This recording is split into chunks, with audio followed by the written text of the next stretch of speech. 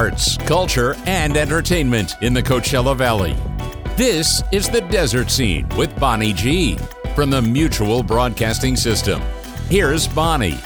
And welcome to The Desert Scene. We're happy to have you here today, and very, very happy to welcome to the show award-winning film director Marc Saltarelli, who's got a great film as part of the film festival this year called Studio One Forever.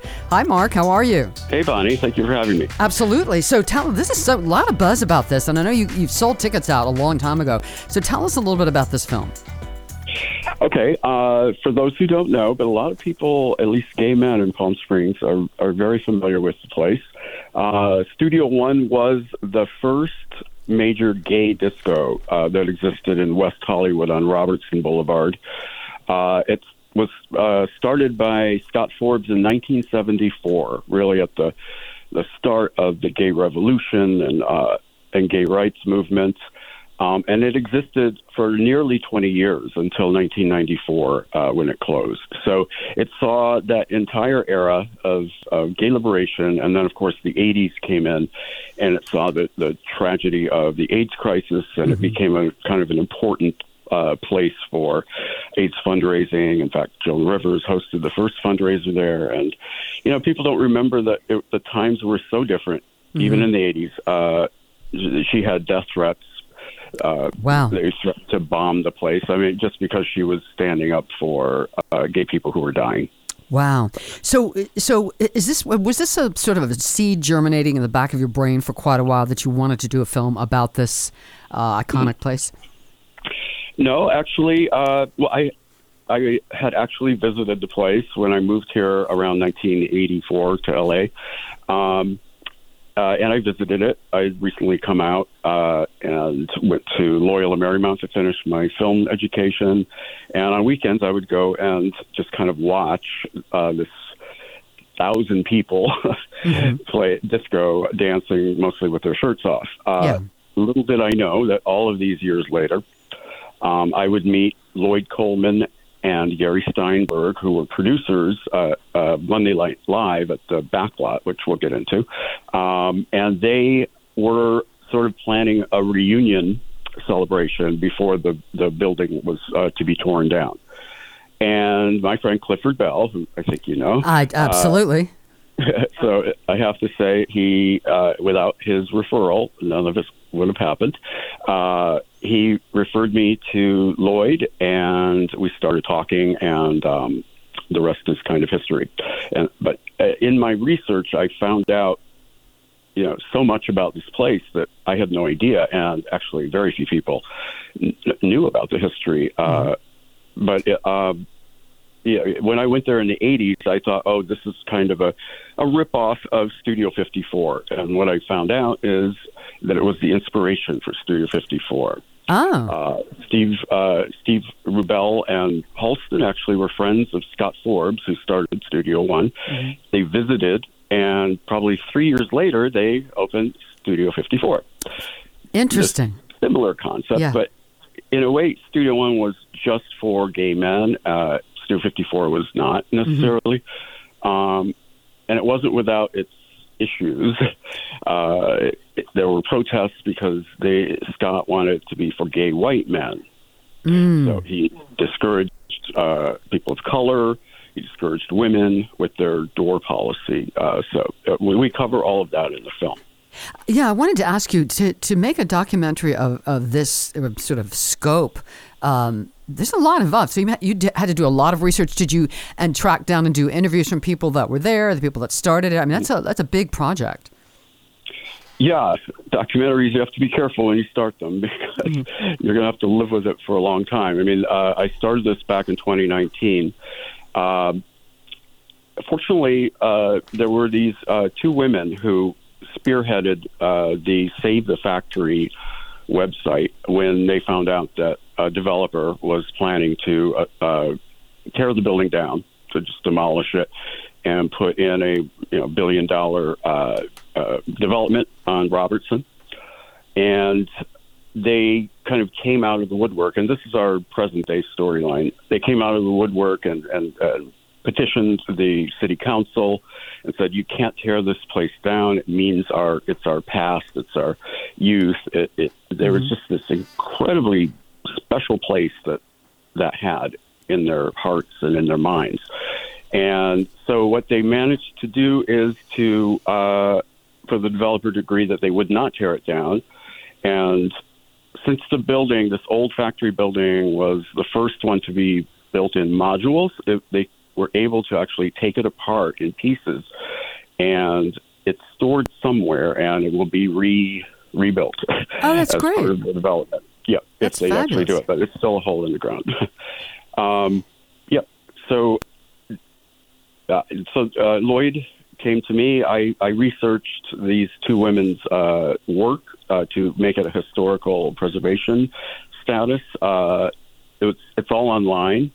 There were like 60 pages of the entire history. And after I read that, I realized, it was like reading a great book or a screenplay. And I said, my God, nobody knows about this history. And yet it was really groundbreaking. And part of the reason I haven't mentioned yet is the backlot, which was sort of a New York-style cabaret club that was in the back of the place.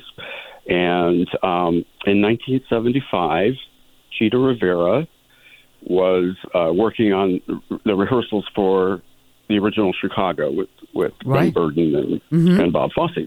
And Bob Fosse had a heart attack, as we know the story, in the middle of that. And so the production was shut down for like 6 months, and they were all out of work. And Liza, her friend, suggested that she do a one-woman show. They did it in New York, and then Liza brought it to Scott Forbes, who booked her. The backlot was not doing well. Nobody really cared about the shows they had before Chita. But Liza invited all of her friends to Chita's show, and the place just took off. And throughout the rest of the 70s, it was the toast of the town with stars from, you name it, from the golden era. Cary Grant, Jimmy Stewart, Betty Davis would go to this place, this gay bar, this gay disco, and see the friends. And so it was this mixing of these two worlds for the first time. And I personally, I can't help but think that just experiencing, gay people may have led to them bringing that into the work that they did, and the acceptance and the understanding that trickled out to the world and kind of helped gay people have some humanity. Yeah. That's how I see it. Yeah, I was going to ask you about if so. Did when Chita brought her show there and that reinvigorated those types of shows, then were there more heterosexual people coming, or was it still just kind of a gay place at that point? Oh no! For the backlot, every quote unquote heterosexual star had no problem going there. Okay. And the ones who were in the closet maybe had a little bit of an extra enjoyment privately. But some of the stars would, go and dance in the disco after seeing a show. Excellent. Yeah, our film talks about when Geraldine Fitzgerald, who was in with Betty Davis in Dark Victory, she was performing at the backlot, and Betty Davis introduced her. And wow, we have photographs of that. Alan Eichler is one of our producers, and that's his segment. And it's so incredible that the whole town, every gay person in town, came out to see Betty Davis introducing Geraldine. And there's this incredible photograph of her smoking in the backlot. I mean, it's like from All About Eve. That it's exactly that. Yeah. Did you find was there a wealth of photographs and that kind of thing for you to work with in putting this film together? Yeah, that was the long process of finding it. The One Archives at USC is sort of the place that collects a lot of stuff. And they had a box of materials from Studio One, but not really a lot. Certainly not video footage because, everybody for the most part was in the closet back then. But over time, when I posted that I was looking for stories and people, and people came out of the woodwork and sort of sent me videos. Chris Brooks, who runs the Studio One Facebook page, had this incredible VHS footage of the dance floor, and then Alan Eichler. The hardest part was finding material from the 70s, obviously, and Alan just showed up and had these photos of that night with Betty Davis, and so we had that covered in an extraordinary way. That's one of my favorite sequences, actually. Yep. Is there a main narrator throughout this whole film, or is it just different people talking with different stories? Well, there are certainly main characters that we follow. Michael Koth, who was the front bartender for many, many years there. We follow his story, and I say he's the heart of our film. It's a little bit heartbreaking, his story. We have Bruce Valanche, who is sort of a main narrator, and David Delval as well, who I interviewed multiple times and had them kind of piece together things that the interviews didn't fully express. So, and we have Cheetah in the movie, which is pretty amazing. I got to interview Cheetah. Well, it sounds. And how long does the film run? What's the running time? 96 minutes. Okay. 96 minutes. Mm-hmm. And I believe it's sold out now. Is people that are not going to be able to see it while it's here, will it be available somewhere else down the road, Netflix or streaming, or so some other folks can see it? Yeah, we have a sales agent who's working on that now. So if people would like to stay in touch through either the Facebook page, Studio One Forever, or there's a website, studio1forever.com. Okay. One is spelled out, O-N-E, and just keep track for updates. Hopefully we should have a streaming deal at some point soon this year. My real hope is that we get it out for Pride Month in June. Yeah, absolutely.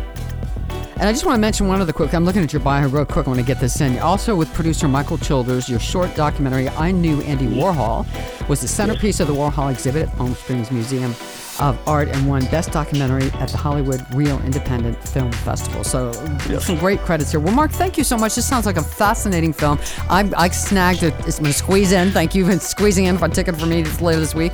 I'm really excited to see it. And best of luck to you in the future, and thanks for being here. Thank you so much.